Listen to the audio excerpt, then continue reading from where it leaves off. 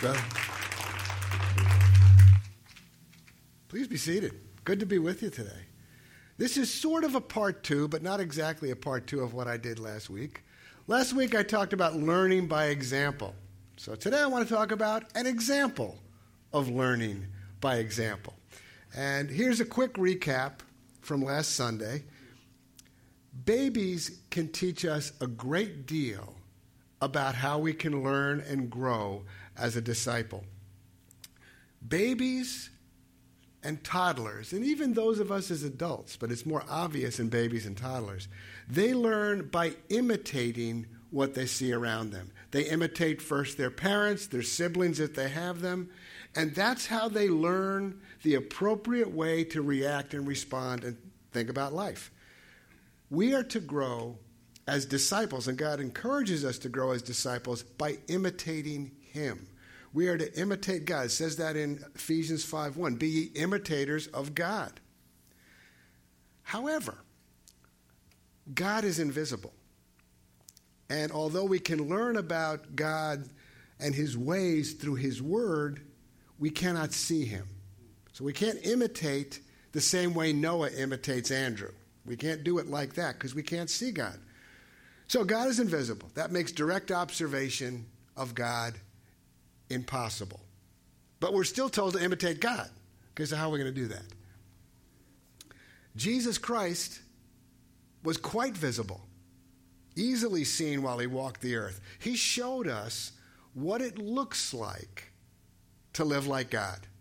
What does it look like to live not simply in accordance with God's word, but to live like God?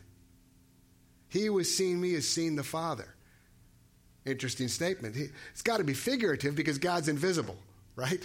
So when He says, he who has seen me has seen the Father, He is speaking in terms of reflecting what God would be and do. That's why it says Jesus Christ is the image of the invisible God. Now, how can you be an image, a reflection of something that's invisible? Jesus Christ was the Word of God made flesh. He reflected back for us the very heart of God. However, Jesus is now sitting at the right hand of God. So He's not here for us to directly observe. Now He can, and it's historically, He can appear at times, but that is very rare. What we have to imitate Christ is a recording of a very small portion of what He taught, a very small portion of what He did, and it reveals to us how He did it as well. But we don't have direct access to seeing Jesus today. So we want to imitate God. He's invisible. Jesus was visible, but He's not present. He's revealed through the Word, but He's not present. With the Scriptures, we have the information we need to imitate God. And with the Spirit that we've been given, we have the enablements. We have the power to be able to imitate God. But we don't have God or Christ as a direct example to observe. Now, have you ever heard the saying, one picture is worth 1,000 words? It's not in the Bible. But it is true. You know, sometimes people attribute sayings that are just common. They attribute it to the Bible. One of my aunts said, well, you know, as the good book says, God helps those who helps themselves. I said, no, Aunt Eileen, He didn't say that. Benjamin Franklin said that. Nice saying, nice sentiment, but it wasn't God. So we've got words. We've got more than 1,000 words of God. And these words are true. And even though God is invisible and Jesus is in heaven, what we do have to observe is each other. Fellow brothers and sisters in Christ. We are very observable. And you know something? When you are living the Word, we don't think about this. You might think that this is like being prideful. But if you are living God's Word, when I am looking at you, when I see you, I'm seeing Christ and I'm seeing the Father. Because that's how they would reflect. Now, one of the very visible sets of examples that we can observe that are easily observable are leaders within the church. And this is something that God specifically draws our attention to imitate. Paul, on more than one occasion, talks about imitating him. And this isn't because Paul had this gigantic ego. Quite the opposite. He was a very humble man. He said he was chief among sinners before he came to Christ. He was a very humble man. And yet he says, imitate me. Look what it's in 1 Corinthians, well, it's in a few places, but 1 Corinthians 4, verse 16 is what I want to look at. I urge you then, be imitators of me. Verse 17, that is why I sent you Timothy, my beloved and faithful child in the Lord, to remind you of my ways in Christ as I teach them everywhere in every church. Timothy was going to remind them. That meant they'd already observed it, right? When Paul was with them, they observed his ways. Timothy's going to come back to remind them of his ways, to remind them of the example that he set for them of what it means to live like Christ, what it means to imitate God. And to imitate, when you are imitating someone, that means you are using them as a template. You're using them as a role model. That's a term we still use today quite frequently, to have a role model. Paul was an excellent role model for what it meant to live like Christ. Here in the 21st century, we can still apply this method to learn from leaders within the body of Christ. Look at Hebrews 13:17. It says, remember your leaders, not just their names. Remember your leaders, those who spoke to you the word of God. Consider the outcome of their way of life. The reason you're going to imitate someone is because you desire the same outcome in your life that they're experiencing. And how do you do this? You imitate their faith. We are going to imitate their faith. And the outcome of my life, the outcome of other Christian men and women, the outcome of their lives is not due to any great ability they have on their own. It's due to Christ. It's due to the faith that we have in Christ. So, what is faith and how do I imitate it? Because if I'm going to apply this verse 7 of Hebrews 13, I've got to know what he's talking about. These have got to be words that I can connect to my heart, to my life, to my actions. I want to start with the word imitate. What does it mean to imitate? And again, when we talk about when the Bible uses a word, how is the Bible using the word? I'm not interested in how our culture uses a word. I'm interested in how God uses it in the Scriptures, because the Scriptures are God-breathed. The word, as I said, to imitate means to use something as a model. It means to use something as a template.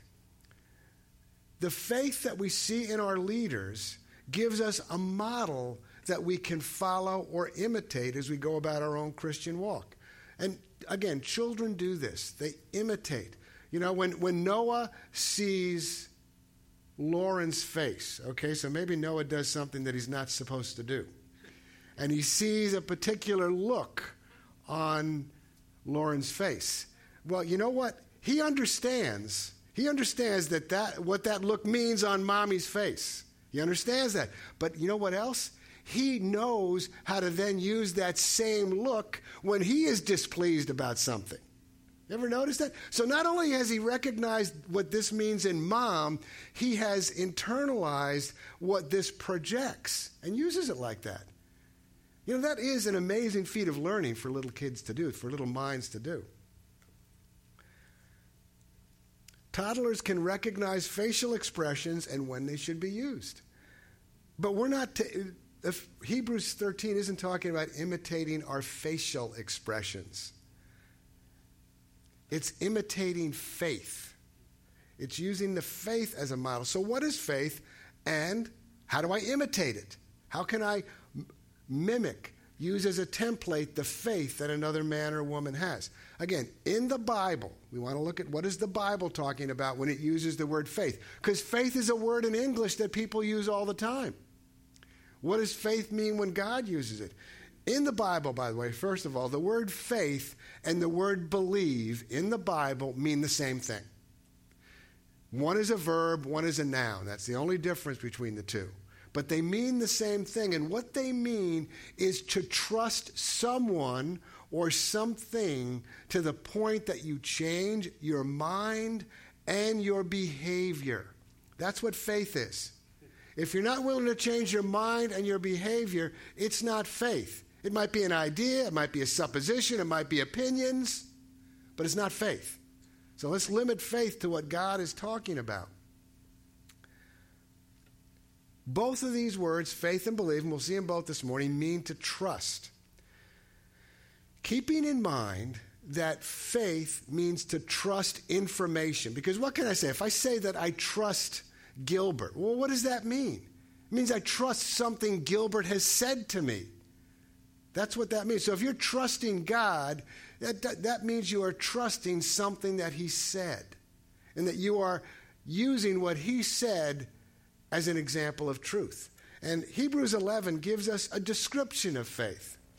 Some people say it gives a definition of faith. It really doesn't. The definition of faith is trust. That's what the definition of it is. This is what it looks like when you're doing that. Hebrews 11:1. This is from the New Living Translation. Faith is the confidence that what we hope for will actually happen. It gives us assurance about things we cannot see. When you pray for something, well, you don't see the answer right in front of you, or you wouldn't be praying for it, you would be enjoying it. So you don't have, so therefore you pray. You have a need so that you pray. Because God has said something about prayer, you have an assurance that he will answer it. You have a confidence that even though you don't see it yet, you will see it because God has made a promise. Hope always deals with the future. Always. Hope is always looking forward. We all hope for particular outcomes in our lives. The question is, what is your hope based on? Is your hope based on wishful thinking? I hope I win the lottery. That would really solve a lot of problems. I hope I win the lottery. Unlikely, since I don't buy lottery tickets. That would be wishful thinking. Other hopes can be based on past experiences. I hope the Cubs win the World Series. Of course, that could also be categorized under wishful thinking, but you get the idea. Past experiences, wishful thinking. In the Bible, both faith and hope are based on something that God has said. Faith and hope are based on something God has said. We don't make it up. He gives us the things to look for, the things to dream for. All faith is based on information. And we value information based on its source. We do this all the time. We always filter information based on its source. We're coming into a political season. So, candidate A is going to say that candidate B is a crook. Happens all the time, and we take that with a ginormous grain of salt, right? But then what happens a couple of weeks later? A grand jury votes to indict candidate B. And they say, you know what? Candidate B is a crook. Okay, same information, right? But you think about it a little differently. Finally, 6 months later, the trial is finished. The jury convicts candidate B, and they say candidate B is a crook. Again, the same information all 3 times, but you treat it differently. You treat it differently based on its source. The source of our faith and what we hope for is God's word, which is reliable, much more. Now, you meet people every day whose word that you rely on, right? People have a certain level of trust that you extend to them based on your past experience. God is rock solid when it comes to being able to trust him. And when you talk about faith, faith is not a Christian word, okay? In the Bible, faith is not an exclusively Christian word. In fact, everybody on earth lives by faith. Everybody. Because everybody on earth trusts something or someone, and that's what they base their lives upon. What happens is not all faith that people have, even Christians, is based on something that God has said. And when you base your faith on something that God has said, if you trust what God has said, then things happen. They don't happen by, you know why when you believe God, good things happen? Because when you believe God, which occurs in your heart, God knows that, right? And when you believe him, he moves to bring to pass in your life his will. Faith works because that's how God responds. Faith works because of God, not because of us. What our hope should be, is something based on what God has said.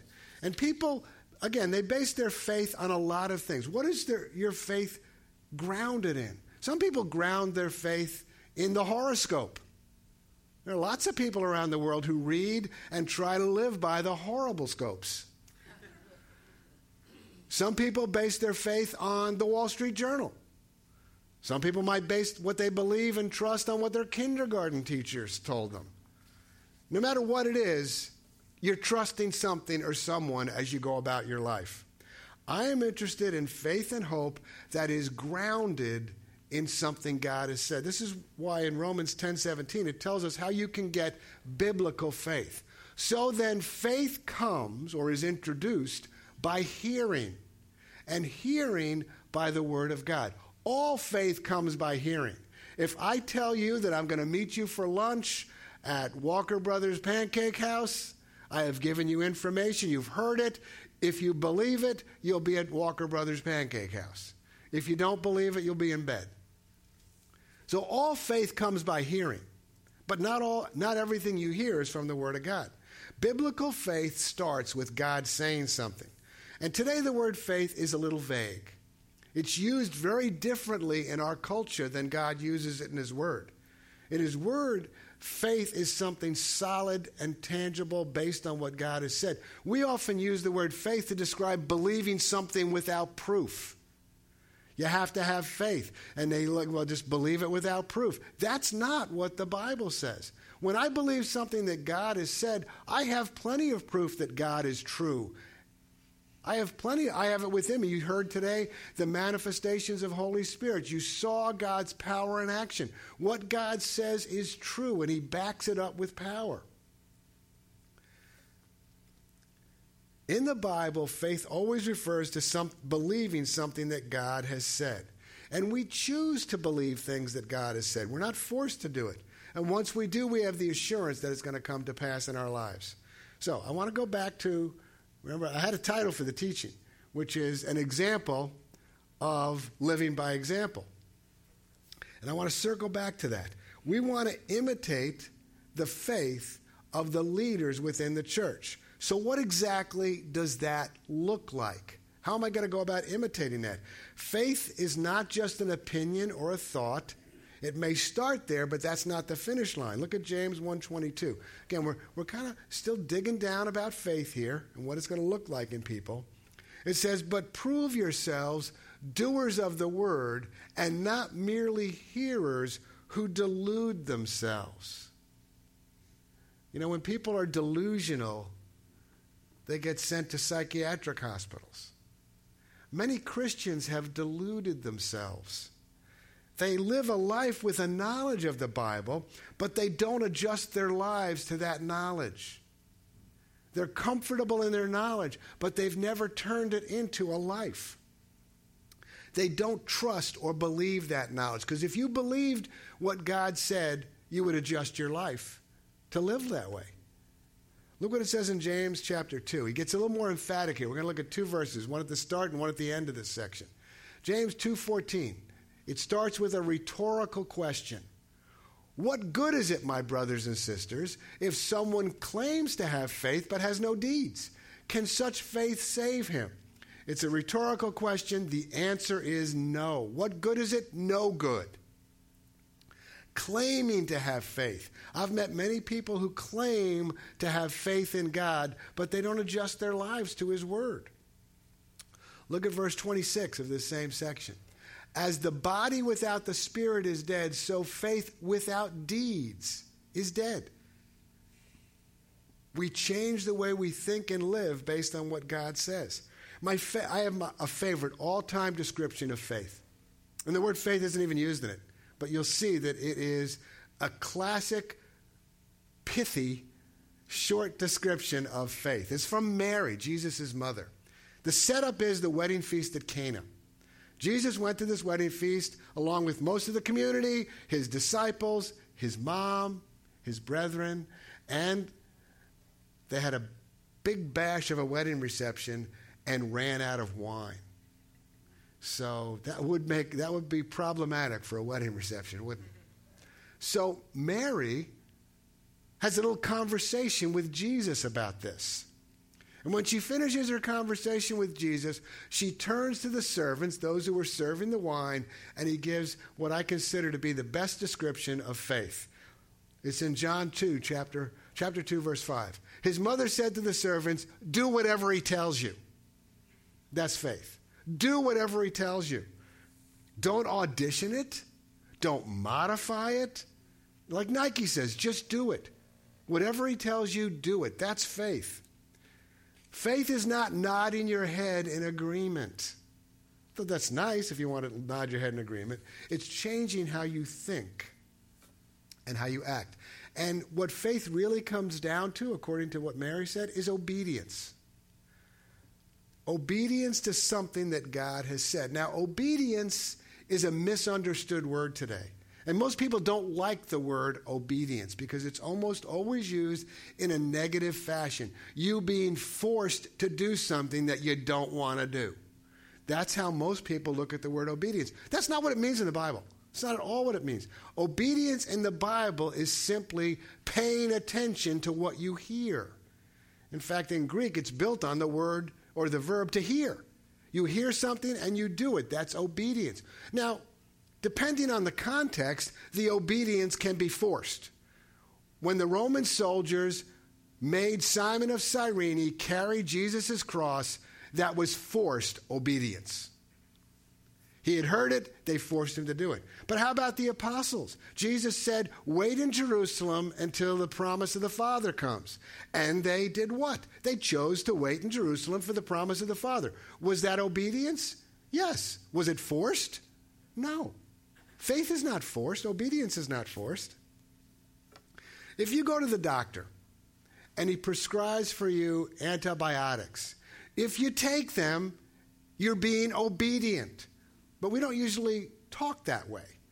But when you think about it in a biblical context, the way God uses words, that's what you did. You obeyed the doctor. You heard what he said, you carried it out. You hear something God says, you carry it out. That is obedience. Take a look at Romans chapter 16. We're going to read from 25 and 26 here. It says, now to him, God, who is able to establish you in accordance with my gospel, the message I proclaim about Jesus Christ. Now, why is he proclaiming this message? There's a lot of good material between there, but at the end of the sentence, this is why he's proclaiming, so that all the Gentiles might come to the obedience that comes from faith. Faith, when you actually believe something that God has said, it issues in obedience. It issues in carrying out what he says. Paul is not talking here that the Gentiles will be forced to do something for God. That's not the point. He's talking to them about voluntarily choosing to act on what they heard from God. So, when you have faith, you obey. Okay, let's return to growing as a disciple. That's our theme for the year here. One way that you can grow as a disciple is to imitate the faith of those who lead in the church. It doesn't say you imitate their mannerisms, their dietary choices, their political opinions, sports teams. Those may or may not be beneficial, but they don't help you grow as a disciple. We want to imitate their faith. Imitate how they take Mary's advice. Whatever he tells you, do it. How do your leaders do that? And I want to give you an example from three of us who you see a lot. You up front here. You see Garrett a lot up front. You see me a lot up front. You see Jess a lot up front. Okay, so you have leaders that you can see. So what are you going to imitate in this area? There are obvious things that you can imitate. You can imitate that we pray. Okay, prayer is a good thing. You can imitate, okay, these people in their walk, you see that they operate the power of the Holy Spirit. They speak in tongues, they interpret, they prophesy. The Bible says, pray for the sick. These people I know pray for the sick. I've seen them pray for the sick. These are things in their lives. Now, why would you want to imitate their faith in these areas? Because of the outcome of their lives. Because you see that their lives are blessed, that they have joy. And this is what they are doing. They are obeying certain things that God says, and it's issuing in a life that you or I might want for ourselves. All these things that we do are the result of faith, something that we believe that God has said. Imitating these things, and of course imitating the heart behind them, helps you to grow as a disciple. That you look at somebody, you don't just say, isn't it nice that Steve Carter can speak in tongues and interpret?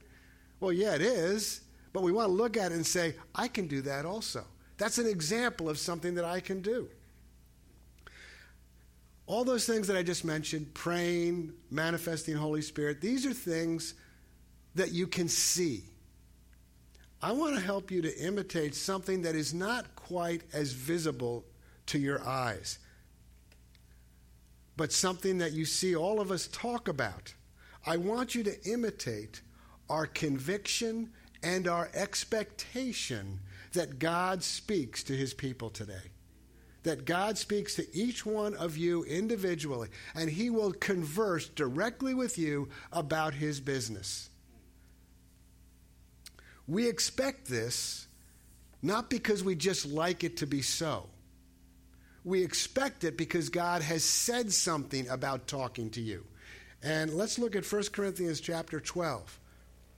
We're going to begin reading in verse 7. Now to each one the manifestation of the Spirit is given for the common good. We know that we have the Spirit, okay? We know that as Christians, we have been born again of God's Spirit, and along with that is the ability to manifest that Spirit, to show it forth, to operate it. How are we going to do that? Next few verses tell us. Verse 8. To one there is given through the Spirit a message of wisdom. To another a message of knowledge by the same Spirit. Verse 9, to another faith by the same Spirit, to another gifts of healing by that one Spirit, to another miraculous powers, to another prophecy, to another distinguishing between spirits, to another speaking in different kinds of tongues, and to still another the interpretation of tongues. Okay, so these are all things that God has said. Bob didn't make this up. God said this. You can therefore observe these things in other people, in your leaders, in other Christians, and you can push yourself and set before yourself the idea that I can do that as well. Now, 3 of these are God talking to you. A message of knowledge brings information. A message of wisdom shows you what to do in a certain situation. And then distinguishing between spirits is simply being able to recognize God showing you what's going on in the spiritual realm. And you can take these things and you can decide, I can do these because God has said that I can do them. When it comes to the manifestation of the Spirit, you can see when your leaders and other Christians speak in tongues, interpret, and prophesy. You can't see us receiving revelation. You don't see that. God could be talking to Linda right now. I don't see that. But I know that Linda believes that because that's how she talks. So I want to explain a little bit about how you can imitate what your leaders are doing that allows them to hear from God clearly. And the first step is you believe that God's going to do this. God has said he's going to do it. He's promised he's going to do it. He's made it available in a very declarative fashion. So expect it. As you go about your life, expect that God will talk to you. Don't be surprised by that. So if you're going to hear from God, if you're going to receive revelation, it starts with your expectation that God still talks. But then I want it to get personal, okay? You want to have the expectation, a hope, like it said in Hebrews 11:1. a hope that God is going to speak individually to you. Not just that God still speaks today. Okay, that's fine. He does still speak today. God's going to speak to me. We expect it because God has promised it. But how does God talk? How is revelation received? This is a question that people have. So I want to explain to you what it is you're seeing when we are talking about God speaking to us. Now, your brains were designed to process and receive information by the way of the five senses: seeing, hearing, smelling, tasting, and touching or feeling. Those are the ways that God designed your brain to process and receive information. So when God is giving revelation, when God is showing you something, expect that he is going to symbolize it as seeing, hearing, smelling, tasting, or touching. And a final way that, in fact, this is actually the most common way that I have seen God work within me, is he introduces a thought into your mind. He just introduces a thought into your mind. It says in the Gospels that Jesus knew within himself that power had gone out of him. God just places a thought within your mind. Many times Christians call this an impression. That's fine. You want to call it that, or a thought, an idea. Now, why does God speak? It's not been my experience that God engages in chit-chat. Talking to me about what I want on my pizza tonight. When God speaks to you about his business. If you will be about God's business, you'll hear from him a lot. If you're going to be about your own business, you don't need to hear from God. You're about your own business. So, since God is going to deal with his business, don't bother asking God for stock tips so you can make a fortune and stop working. Since God encourages us to work, he's not going to give you information to get you to stop working. That's not the way he does it. God can speak and will speak to you at likely times, when you're praying, say. And he can speak to you at unlikely times, in the grocery store. God can talk to you at any particular moment because he's always there. God answers your prayers. Sometimes when you pray, you're not looking for a certain activity to happen. You're looking for God to give you wisdom, right? I have noticed in my life anyway that often I will pray for wisdom and I just lay that before the Father, and at some other time God brings it to my attention and shows me what I'm supposed to do. Here's another thing about revelation. Revelation is never going to contradict God's written word. God has given scriptures. So, if a thought pops in your head to pay your rent by robbing a 7-Eleven, that thought did not pop in there from God, because he's not going to tell you to do something that goes against his word. So I want you to leave here this morning. Why don't we have Isaac and Jess and Glenn to come on up? They're going to close us with a song. But I want you to leave here this morning imitating our faith in hearing from God. Faith that God is going to speak to you. When you leave here today, as you go about your day, have an expectation that he will speak. Many times we miss what God is saying because we're not paying attention. Now, and I'll show you how this works. Afterwards, when we're all talking around and eating and talking, there'll be conversations. People are talking, say, Eric's talking over there. I can sort of hear his voice, but I'm not paying attention to it, so I can't tell you what he's saying. I want to learn how to pay attention to God, to filter him out from everything else. God has promised to speak to you. You need information from God in order to succeed in life. Expect that he will direct your steps. And then once he does, I want you to do what Mary told the servants to do. Whatever he tells you, do it. Okay? Well, why don't we stand up? We're going to pray together, and then Jess and company are going to bless us with a song. Heavenly Father, thank you for this day. Thank you that you are a God who is real, that you are alive, that you are within us, that you love us, that you are our Father. And like any loving father, you talk to your kids. And I pray, Father, I ask you in the name of Jesus Christ to make your ways known to each of us in this room. I pray, Father, that anyone in here who has any kind of nervousness about hearing your voice, that they can have that nervousness replaced with peace. I pray, God, that during this day and during this week, you will speak to each of us in ways that we can recognize, rejoice in, and follow. And I pray these things in Christ's name. Amen. God bless you.